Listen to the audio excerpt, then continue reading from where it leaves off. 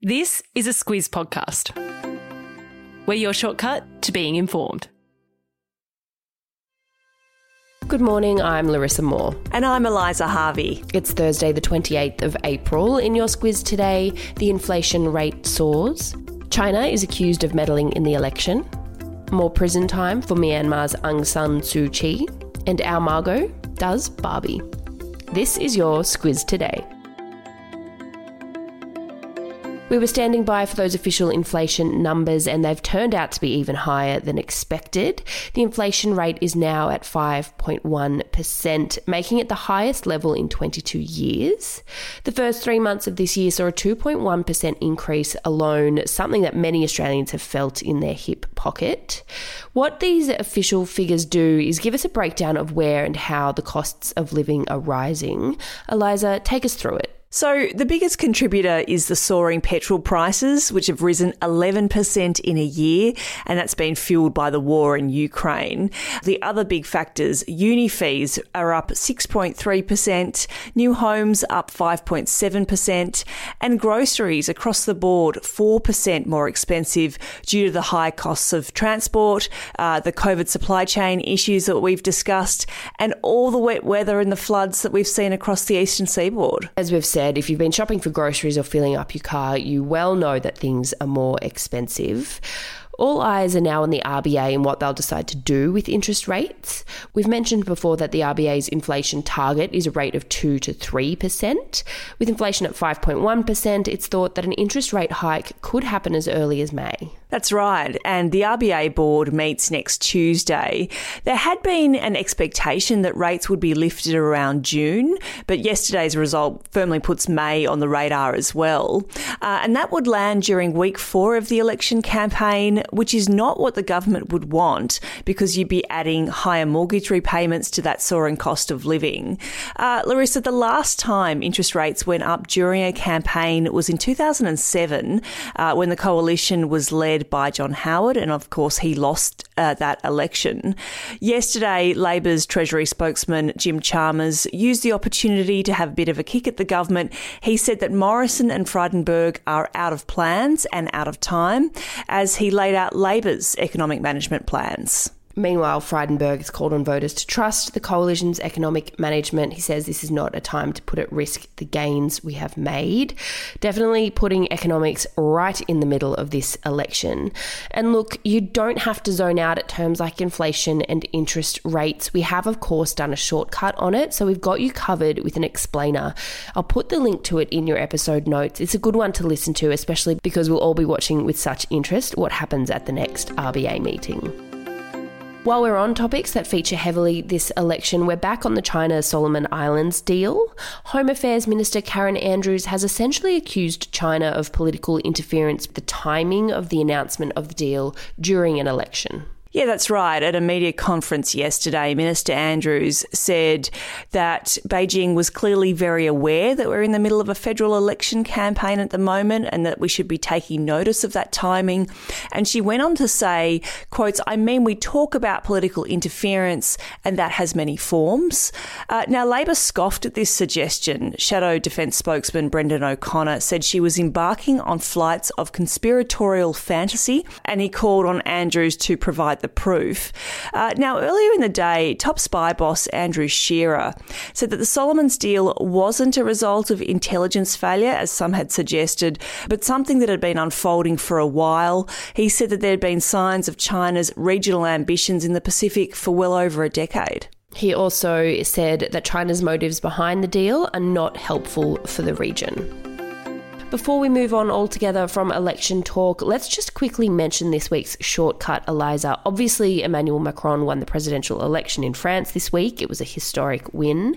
And that's the jumping off point for a look at what's happening in France at the moment. Yeah, so he's only the second French president this century to get a second term, which I found fascinating. So it was a decisive win, but he does face a divided nation. So Claire and I take a look at the election results, specifically what's happening in France domestically and what it means for the world, including us here in Australia. I'll pop the links to that in your episode notes, but you know what to do. Just search for Squiz Shortcuts in your podcasting app. Over to Myanmar now. Civilian leader Aung San Suu Kyi has been sentenced to another 5 years in jail for corruption. It brings her total prison sentence to 11 years, with more trials and charges potentially to come. So since the military took power in that coup against Suu Kyi's democratically elected government in February last year, she's been charged with a string of offences which she's slowly but surely been found guilty over. Rights groups, though, say these trials, in inverted commas, are a sham. It's a closed court with often spurious claims being laid out that she can't easily deny. One of the big concerns is that we don't actually know where the 76-year-old is at the moment.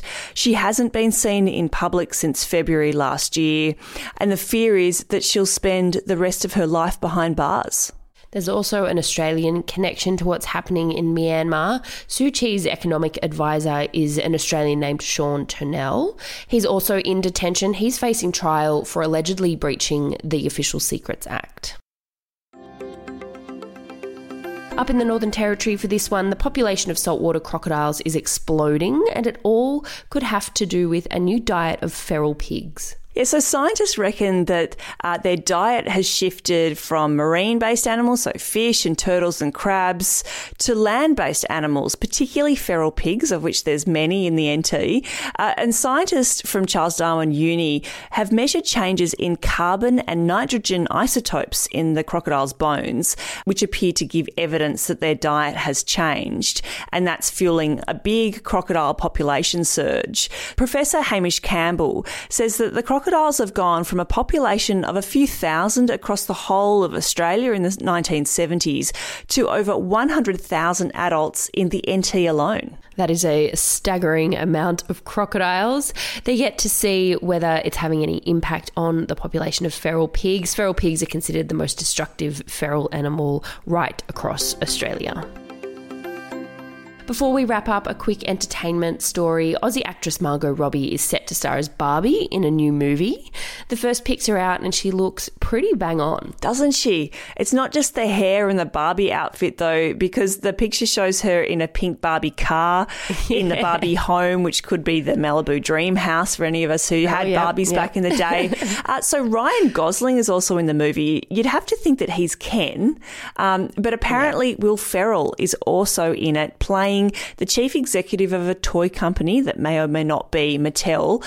So there's one plot line. I reckon it's going to be big when it comes out. It's also being directed by Greta Gerwig, so it's got some big Hollywood chops behind it. It'll be out in July next year if you're keen for that one.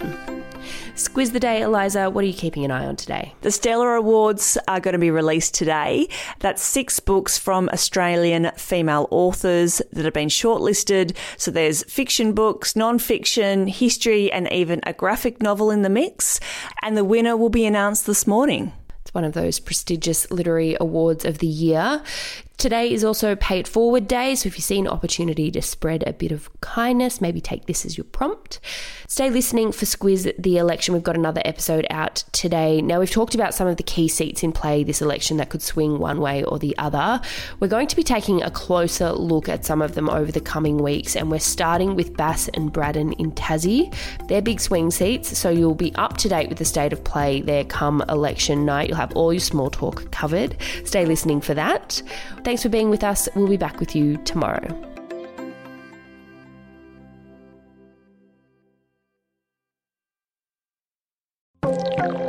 This week, our podcast is brought to you by Aware Super. Sometimes it can feel like retirement is a long way off, but whether it's 2 years or 20 years away, it's important to make sure your super fund is working for you. Aware Super is one of Australia's largest super funds and offers heaps of free tools and tips on its website for Aussies looking to get their super sorted and put a plan in place for their retirement. Read the PDS and TMD at aware.com.au.